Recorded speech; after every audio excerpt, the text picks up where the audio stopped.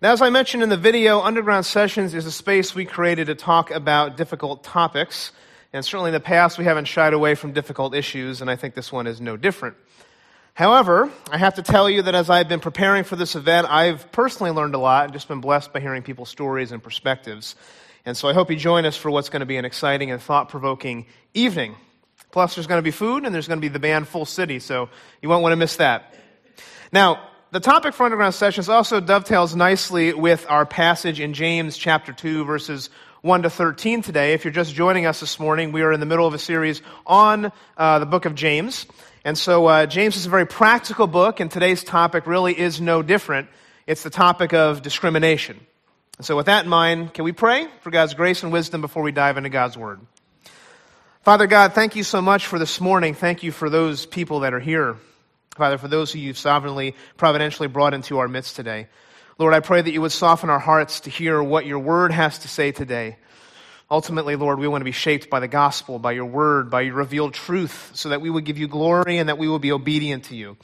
And so I pray that any words I prepared would fade and that you, Holy Spirit, would come and speak to our hearts and that we would leave this place today desiring to live for you and give you glory. We ask that in the precious and matchless name of Jesus. Amen. Well, I suspect I'm not the only one in this room who likes movies. All right, when I was younger, I wanted to be an actor, and I was equally fascinated with the lives of movie stars and their stories. And the best place that I knew to find out about their stories was a little publication known as People magazine. In fact, my grandmother had a subscription, and she would always pass her subscription along to us when she was done with it. Now, to be clear, I don't still have a subscription to People magazine. But interestingly, I recently discovered something about People magazine that convicted me. In his book, Life, the Movie, cultural critic Neil Gabler claims that People magazine has become the archetypal magazine of our times. In fact, Gabler writes this. He says, inspired by a section of Time magazine that chronicled celebrity milestones, People expanded the concept to include anything a celebrity did, on the canny principle that ordinary people were fascinated with what we perceive to be extraordinary ones. And I have to admit that I'm guilty of that. Within 10 months of its launch on March 4th, 1974, the magazine had a circulation of 1.25 million. That's a lot. Now, but here's what's so interesting. Although People made a point of including non-celebrities in its pages, its success was unmistakably a testament to the enchantment of celebrity. In fact, People editor Richard Stolley even devised a set of rules for a successful cover. These were the rules he put out there. Young is better than old. Pretty is better than ugly.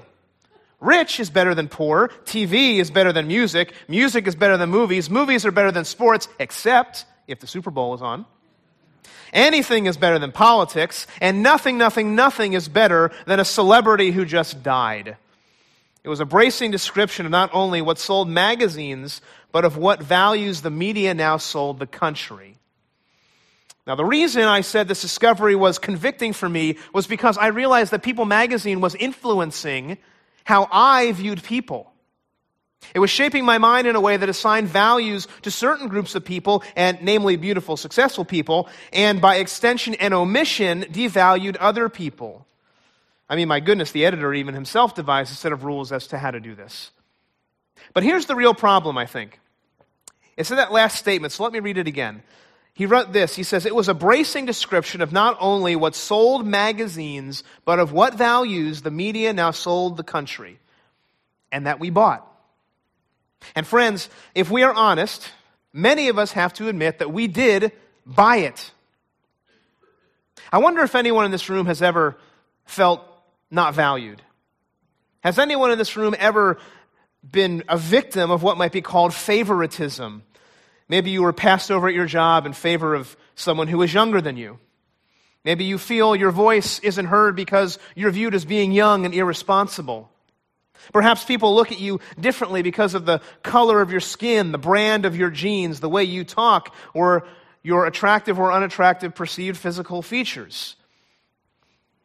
I suspect many of us have experienced favoritism based on how we look. In fact, a recent survey from Newsweek magazine confirms this to be true in the workplace. The survey that they did concluded in all elements of the workplace, from hiring to politics to promotions, looks matter, and they matter hard. The research provided the following results. Number one, it said, favoritism happens. In fact, 57% of hiring managers believe an unattractive but qualified job candidate will have a harder time getting hired. Number two, your looks matter more than your resume. 59% of hiring managers advise spending as much time and money making sure you look attractive as having a good resume. Well, naturally, this is worse for women. 61% of hiring managers, and 60% of them were men, said that women would benefit from wearing clothes that would show off their figure. We also judge overweight people. Although 75% of Americans are overweight, about 66% of managers said they thought some managers would hesitate from hiring someone who is significantly overweight. We also judge old people. 84% of managers said their bosses would hesitate before hiring a qualified candidate. They said they thought some managers would hesitate from hiring a qualified candidate who looked much older than his or her coworkers. And finally, and probably most convicting, we think favoritism based on looks is okay. 64% of hiring managers said they believe companies should be allowed to hire people based on looks. Wow. Now, friends, can we agree that favoritism is a real thing? And sadly, that the church is not immune to this danger. In fact, maybe you've had the experience where you've felt judged by the way that you dressed or you didn't look the right way. And you know what's worse? That many, many people have felt this way when they've walked into a church. Maybe some of us have walked into some churches, the very place we know should be a place of unparalleled welcoming, and felt like an outcast, like something was wrong with us or that we didn't belong. And what James is going to say in our passage today is this: my brothers and sisters, this should not be. The church should be the most welcoming place in the world. And because of the gospel, it doesn't matter how much money you make, what you dress like, how old you are, or what race you come from, because at the foot of the cross, the ground is level. And that is what James is going to talk about today, favoritism. And so as we look at James 2, 1-13, we're going to ask a couple questions. We're going to ask, what is favoritism? To define that. What does favoritism look like? Why is favoritism wrong? And finally, James is going to show us a better way. So let's ask that first question. What is favoritism? You know, last week Pastor Dave preached on the end of James chapter 1, and we discussed what it means to live according to God's Word. He said that everything we do at MBC is shaped by God's Word, and let me add this week, all of God's Word. Sometimes we hear messages like the one that was preached last week, and we say, Amen. Yes, but then we conveniently skip over parts of the Bible that make us uncomfortable or don't fit our worldview. At the end of chapter 1, James actually tells us what true religion should look like. He says this in verse 26 and 27, those who consider themselves religious, followers of Christ, yet do not keep a tight rein on their tongues, deceive themselves, and their religion is worthless. Religion that God our Father accepts as pure and faultless is this: to look after orphans and widows in their distress and to keep oneself from being polluted by the world. Now, what's the first thing he says here? Be mindful of how we speak to other people. That if you are religious, if you think you know the Bible, but you speak in an unkind manner to people, your religion is worthless, friends. What is true religion? Well, it's caring for the poor and the outcast, which in James's day was the orphans and the widows. What is meaningful to God? What really counts in his eyes? It's looking after the marginalized, he says, who have always been dear to God. We need to make sure that this is a priority in our lives as well. In fact, actually that word in verse 27, which says look after, actually means advocate. What he's saying here is we're called to advocate for the poor, not just give them a handout. Now, a lot of people dismiss this as being a liberal idea, but that's not what it is. This is what the Word of God says. And if we're going to say that we believe the whole Word of God, we have to take all of it seriously. It's what we're called to do. You know, often in traditional churches, we tend to hold fast to family values and teach morality in that way.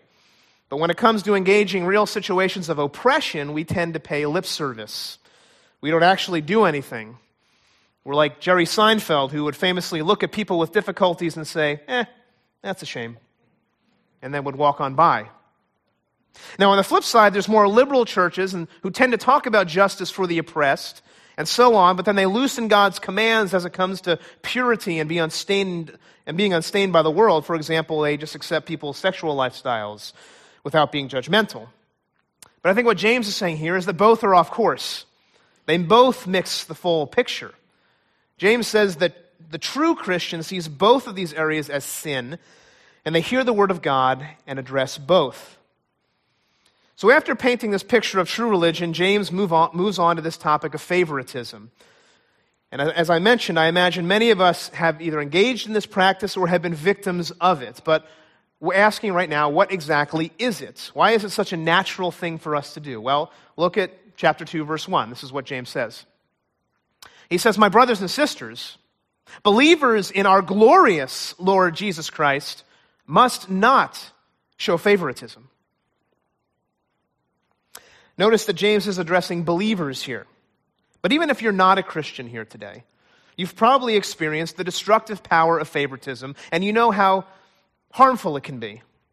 Other translations will actually say here that we should not show prejudice, or we shouldn't have partiality, or we shouldn't be engaged in favoritism. And favoritism literally means to receive someone according to their face. It describes the essence of judging based on external appearances. In other words, believers should not prefer one person over another based on their appearance, their faces, their clothes, or any other aspect of their outward appearance. Thus, the force of the command that James is giving here is for us to avoid discrimination in the body of believers. And since James is saying here that this must not happen, it certainly implies that the activity was happening in James's church, which is why he's addressing it. And so as a result, he's exhorting the brothers and sisters to avoid it because true faith, he's saying here, leaves no room for social distinctions. These are believers in our glorious Lord Jesus Christ, which emphasizes God's presence among them and Christ's lordship over their lives. Now, that word glorious means significance. In other words, Jesus wants to be the most supremely important thing in our lives. And what James is saying in verse 1, and he's about to illustrate in verses 2 to 4, is this: if you treat poor people or people of different classes and races differently than you, if you don't treat every human being as if they have dignity and worth, you don't understand glory. You don't understand what it means to truly follow Jesus. And that's a big wow. Now, you can see why favoritism may initially seem like not a small sin, but it does have destructive and divisive potential. In fact, discrimination has no place in the church, but you may ask, what does favoritism really look like? Specifically in the church? Well, James anticipates that, and he goes on to give an example. He specifically applies the principle of favoritism to a rich man and a poor man. Now, there's some debate over these next couple verses as to whether the scene takes place within a worship service or in a Christian courtroom, but regardless, James is pointing out something that should not occur amongst the people of God.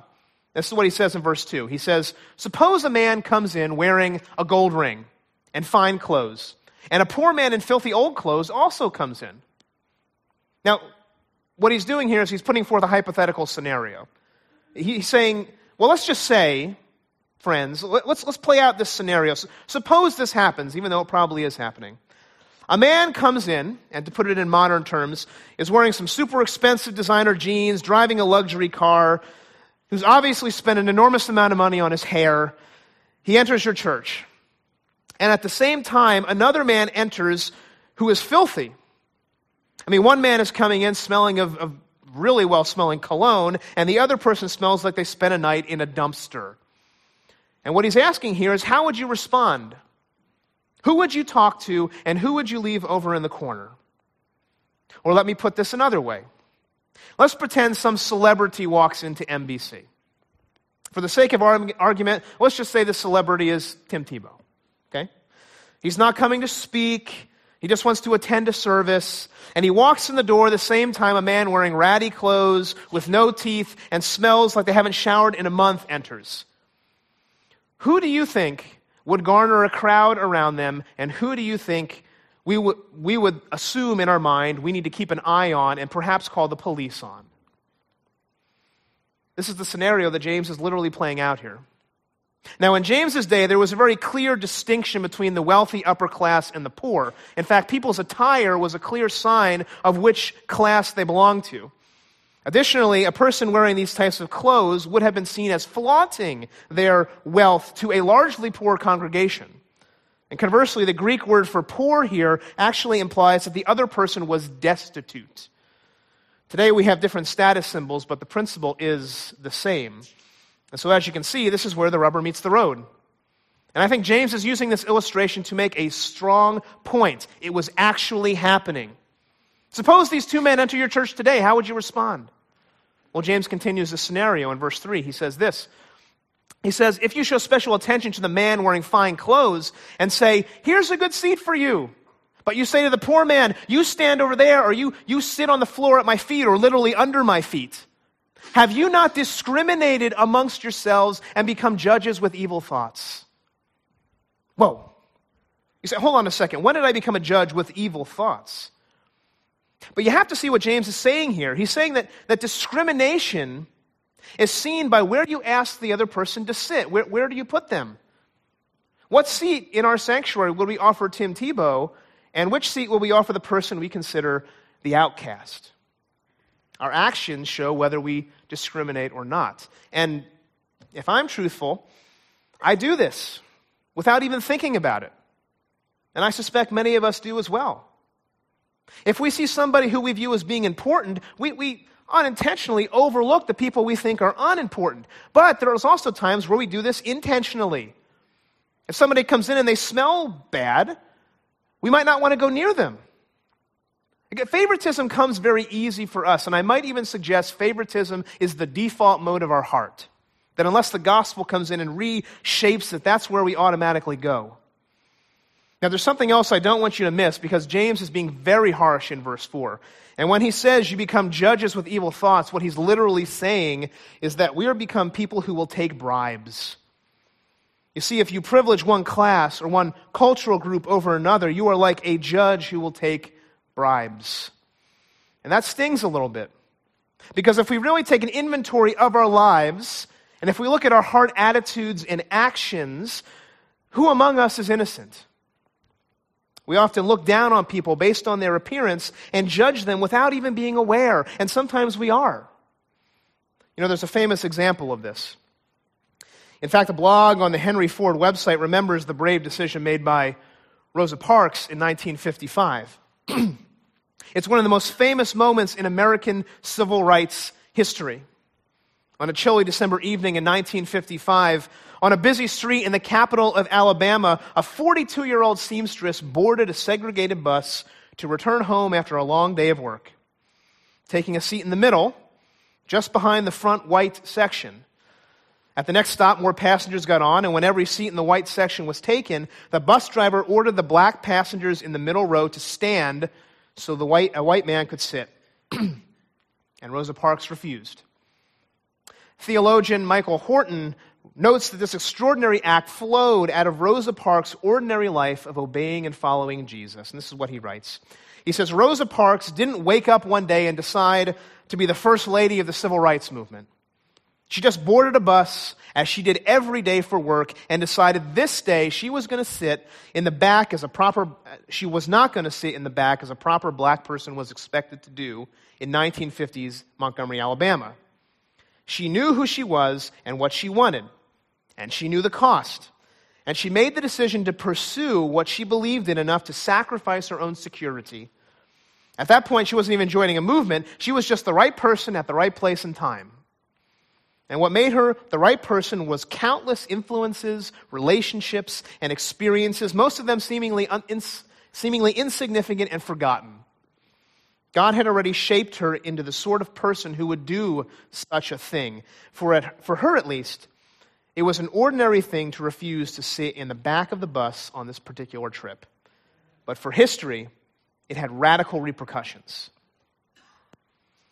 Church, are we willing to give up our seat for people who don't look like us? Will we be a community of compassion and justice, or one of favoritism and discrimination? Now, we hear this story today and we cringe, but we have to ask the question if we are so different as we interact with people. And it's not the large-scale issues of discrimination that we need to consider here. I mean, we do need to consider that, but on a much smaller, relevant scale, it's the subtle ways we interact with people that every day become the playground of discrimination. In order to combat that, we need to consider another question. Why is favoritism wrong? Why is favoritism wrong? Because we cannot think that favoritism or discrimination is not a big deal. Or we can't dismiss it as something that happens over there with those people. We have to recognize in our hearts and see it as something close to home. Because we can't just brush it off and think we're going to make any meaningful progress in reaching out. We have to come to the same place the Apostle Peter did when he realized that the gospel had come to the Gentiles.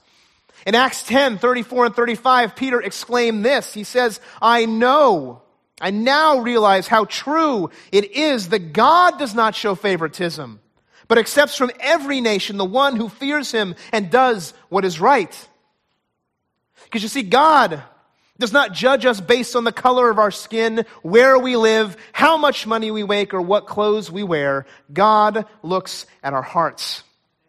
And we don't show favoritism is wrong because God does not show favoritism.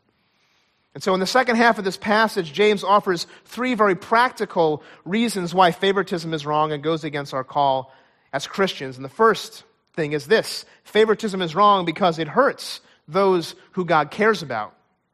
It hurts those who God cares about. While this principle can be applied in many, many ways, James specifically applies it to the poor. Because God cares about the poor. Look at what he says in verse 5. He says, "Listen, my dear brothers and sisters. Has not God chosen the poor in the eyes of the world to be rich in faith and to inherit the kingdom he promised to those who love him?" God has chosen the poor in the eyes of the world. In other words, God deeply cares about the destitute. And so James indicates here that God has actually chosen the poor to be rich in faith. And why do you think that is? Well, it's often true that the poor are more inclined to depend upon God than the rich. I mean, think about it this way. When you're poor, you know you have a need. It's staring at you in the face every day. You know you need something bigger than you, something outside of you to help you. But the plight of the rich is that in so many ways they have things that distract them from their need for God, which I believe can be so challenging when ministering in wealthy communities. I mean, how do you teach people who seemingly have no needs that they need a Savior? How do you teach people who have full bank accounts and full refrigerators and good doctors at their disposal that there's a need? I mean, after all, we've worked really hard to achieve those things, haven't we? Often with those who are rich, we need to dive several layers down. We need to pull back the layers of the onion to get at the need, because everybody has a need for a Savior. But we have to go deeper. It's not on the surface. And that's applicable when we do ministry in our context, because Somerset County, New Jersey is one of the wealthiest counties in the world. To reach people, we need to do a deep dive into the lower regions of the heart. But the poor know their needs. It's staring them at the face every day. And every day people look at them and think they're an outcast. All people are made in the image of God. And when we show favoritism, when we discriminate, we show certain people they don't matter and we dishonor them. And that's the accusation that James brings now in verse 6. He says this, he says, "You have dishonored the poor." God says, "I've chosen the poor to be rich in faith, but you are not honoring them, church. You are treating them like second-class citizens. You're ignoring them. You're looking down upon them. You're mocking of them. You speak ill of them, and that is not consistent with the call that God has given us." Now, James is making a very important theological point here, and it's simply this, that all people are made in the image of God. Not all people are Christians, but all are made in the image of God, and we should treat each other as such. In fact, James dives further into this topic in chapter 3, verse 9. And here he's talking about taming the tongue. And this is what he says. He says this in chapter 3, verse 9 and 10. "With the tongue we praise our Lord and Father, and with it we curse human beings who are made in God's likeness, in his image. Out of the same mouth come praise and cursing. My brothers and sisters, this should not be. Do you see what he's saying? That how we speak about and to other people shows if we care about them. To curse someone is to insult them. And when we speak ill of people who are different than us, we are not caring for them well as fellow image bearers. How we speak about people exposes discriminatory biases. In other words, it shows if we're engaging in favoritism. And to avoid that, we need to know other people and hear their story. Author Scott Sauls describes a time when he was confronted with this head-on in his book, Jesus Outside the Lines. He writes this, he says, "One day I was living in New York City, walking down Broadway and minding my own business, when a woman outside a bagel shop asked me if I could buy her something to eat. Well, she was a familiar face in the neighborhood, he said, because she lived outdoors most of the time. She was homeless. Like Jesus, she had no place to lay her head. Now, me desiring to help her, I offered to buy her a bagel and a coffee. And she responded that, well, coffee would be nice, but she would prefer a container of egg salad instead of a bagel. He says, I smiled, and I said, sure, no problem. But I wasn't smiling on the inside, he writes. He says, because to me, her request was a problem. I was going out of my way to help her, and she was being picky. I mean, furthermore, part of me thought that she should be grateful for whatever I chose to give her. In fact, a bagel cost 75 cents, but a container of egg salad, that cost $6. I still remember, he writes, my own internal dialogue as I went into the shop to purchase the coffee and egg salad for the woman. Irritated by her request, I cynically fantasized what I might say to her if I was less polite and did not have a filter. I said, maybe I can get you some caviar with that. And he writes, thank God I wasn't so cold-hearted. Because as I handed the woman her coffee and egg salad, she apologized to me for the egg salad request. She told me that softer foods are the only kinds of foods she's able to eat, because to chew on anything, especially a bagel, was excruciatingly painful for her diseased teeth and gums. He says, God have mercy on me for being so callous and critical toward a woman in whose shoes I have never had to walk and whose life I could not begin to understand. Maybe, he says, in that sidewalk conversation, it was I, not the woman, who was truly poor. Because you see, when we discriminate and when we display favoritism, it hurts those who God cares about. That story made me step back and think about my own interaction with those who are different than me. Who are the poor in the eyes of the world that you've come in contact with? It could be a homeless person, but it could also be those with special needs, the socially awkward, those of a different ethnic group. May we be mindful to consider what life is like in their shoes, and may we also remember that they are fellow image bearers. So favoritism is wrong because it hurts those who God cares about. But secondly, favoritism is wrong because it is inconsistent with how we are called to use power. Here the conversation shifts from the poor to the rich and powerful. Now in our times, there's many ways to acquire power, and there's also many ways to abuse power. In James's day, power was often in the hands of the very wealthy, who used that power to oppress the poor. This is what James writes in verse 6 and 7. He says, is it not the rich who are exploiting you? Are they the ones who are dragging you into court? Are they not the ones who are blaspheming the noble name of him to whom you belong? What's going on here? Now, while James doesn't explain why the rich are placing charges on the poor, a common motive was to gain more money from land and property disputes. Another possibility was that the rich were collecting debts that the poor owed, and the action which would likely have put a lot of poor people in what's called debtor's prison that they couldn't have gotten out of. Either way, unjust actions were occurring on the part of the rich.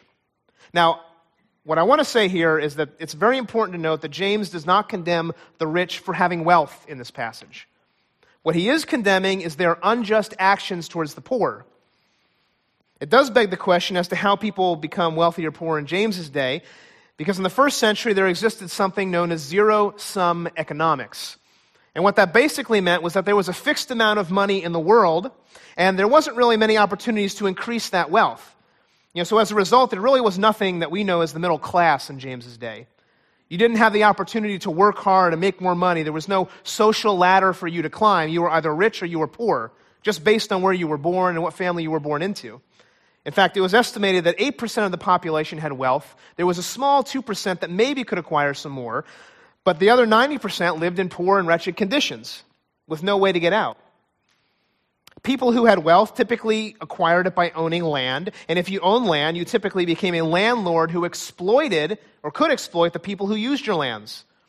And so not surprisingly, this became an issue in James's church because both rich landlords and poor people were coming to faith.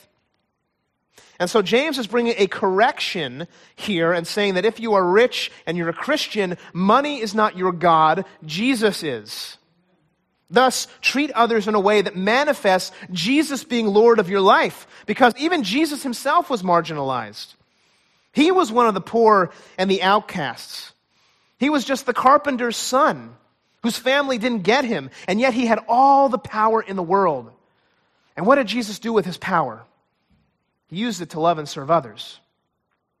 See, as Christians, as ones who follow in the footsteps of our Lord, we're called to serve, to give up privilege and power for the sake of others, to always be looking to the interests of others, not exploiting them for our own gain. We have to care about those who God cares about. We don't exploit others for the sake of power. But finally, favoritism is wrong because it violates the law and it's unloving. Now, James appeals to the commands that God gives in Scripture. He says this in verse 8, if you really kept the royal law found in Scripture, love your neighbor as yourself, you're doing right. Now, you may ask the question, what is this royal law? Well, it is the law of our King, Christ Jesus. The royal law is summed up in that statement, love your neighbor as yourself. Did you catch that? We must love our neighbors as ourselves, even the poorest people who can't give anything in return because all people are made in the image of God and all people are our neighbors. He says if you follow this command, you're doing right. And then he contrasts it in verse 9 with favoritism. He says, but if you show favoritism, you sin and are convicted by the law as lawbreakers. For everyone who keeps the whole law and yet stumbles at just one point is guilty of breaking all of it. Did you hear what he said? He calls favoritism a sin. He says that if you do this, you've broken the law. And not only that, but you're guilty of breaking the whole law. Wow. I mean, that's pretty powerful language as it relates to favoritism and discrimination. And I wonder if we hear that, church. If you discriminate against someone, you are guilty of breaking the whole law. And James offers an example, verse 11. He says, for he who said, you shall not commit adultery, also said, you shall not commit murder. And if you do not commit murder, but do not commit adultery, but do commit murder, you have become a lawbreaker. Now, James specifically chooses these two commands as an example, because murder was frequently associated with discrimination of the poor and failure to love one's neighbor. And so you might not commit adultery, but murder is serious, and he's equating that with mistreatment of the poor. Take notice again of that phrase, show favoritism, because it's the same noun that's used in chapter 2, verse 1. Again, it has the connotation of judging people by external appearances. But then he says the astonishing thing in verse 10, that you can keep the entire law, but if you do this one thing, if you discriminate, you've broken all of it. It's astounding. And that phrase, you sin and are convicted, indicates that it's ongoing, willful sin on the part of the believers. That by showing favoritism, not only have they broken the law, but they continue to break the law because they haven't loved their neighbors. Because how do we love God, friends? We follow his commands. And how do we love our neighbor? As ourself. Thus, don't show favoritism. So favoritism is wrong. Okay, I get it. But what do we do about it? Well, we have to recognize that there is a better way. And that's where James is going to take us as he ends here in verses 12 and 13. After going to painstaking lengths to explain the dangers of favoritism, James now concludes the passage with an exhortation to live better. True to fashion, James offers us a call to action. Verse 12, he says, speak and act as those who are going to be judged by the law that gives freedom. See, James again is very practical here. He's not mushy. He says you got to speak and act as those who are going to be judged by this law. You got to speak in a way that is in line with the law that gives freedom. You have to act in a way in line with the law that gives freedom. What's this law? Well, this here is the same law James was talking about in chapter 1, verse 25, what he called the law of liberty there. It's a liberating law because the old law could do nothing but condemn us.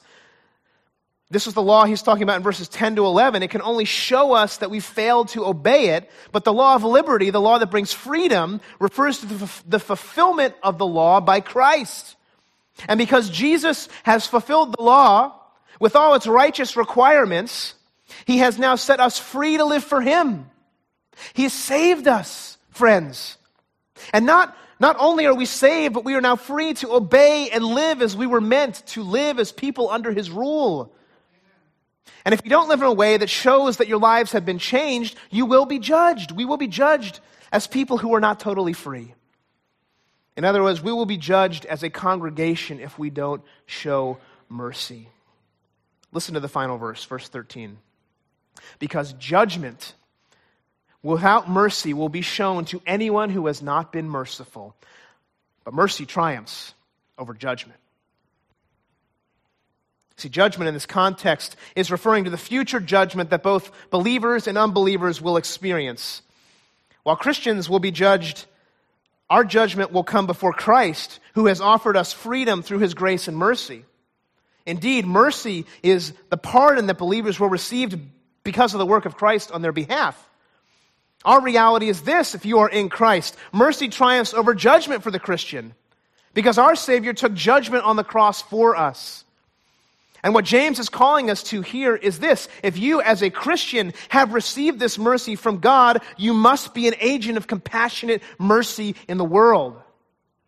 If we do not do this, woe to us. In fact, this verse could literally be translated, for judgment is merciless to the one not showing mercy. Jesus warned us of this in his parable of the unforgiving servant in Matthew 18. That if God has shown mercy to us, we must show mercy to others. Commentator Craig Blomberg puts it this way. He says, those who fail to demonstrate a living and consistent faith are in danger of facing harsh judgment at the end, for they live as though ethical issues were of no consequence. In other words, how we live on earth matters. Don't be people who are indifferent to the plights of others, but be merciful people, because mercy triumphs over judgment. It's a calling, and it's a constant battle. In fact, as he closes this section, James uses this beautiful wordplay, because you see that word triumph, mercy triumphs, actually means boasting. A sense of victory comes. A conquering of something that gives us the ability to boast. It's like a boxer in a ring. The whole passage has been a boxing match between the sin of favoritism and judgment and us. And here James is saying that we have to fight against favoritism and judgment. Every time we get punched, we need to punch back until we knock out favoritism and judgment. Do we hear that? We are in a battle against sin, and mercy triumphs over judgment. That's the better way. If we are to be the people of God, mercy must triumph over judgment. And you know what? It did. Because when Jesus went to the cross, Paul tells us in Colossians 2, God made you alive with Christ.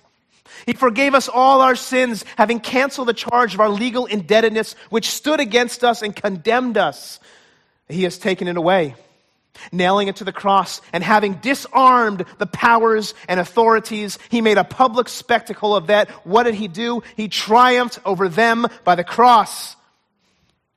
When Jesus went to the cross, he triumphed over the powers and the principalities of this world, and he boasted in his victory. He humiliated them because they no longer had power, and their voice of judgment and discrimination was crushed, because on the cross, mercy has triumphed. And that's why the gospel changes everything, friends. Where the mercy of Christ reigns, prejudice and discrimination and racism and classism, they go away. Because when we recognize that we are people who have received mercy, we give mercy. When we recognize that we deserve to be judged, but that Jesus Christ was judged in our place, We are humbled, and no longer are we evil judges with evil intent, but people of grace. And no matter how much power we think we have in this world, we recognize that we were bought with a price, the precious blood of Jesus Christ. And whatever kingdom we think we have in this world, we don't, because we're part of a larger story. We're part of a larger kingdom, God's kingdom. And here's what's most convicting. If we engage in discrimination or prejudice or favoritism, have we ever wondered why it is that we do that? Well, it's really about power. It's about being able to look down on other people and think that we're better than them. That's the heart behind racism and classism and discrimination. But you know what? Jesus taught something that was so countercultural and counterintuitive. Jesus taught us that power is not primarily for the benefit of the powerful. I mean, think about that. Because the best leaders, the best rulers, are people who don't hoard power for themselves, but use it for the benefit of others. And Jesus also says that wealth is not primarily for the benefit of the wealthy. Wealth is a stewardship.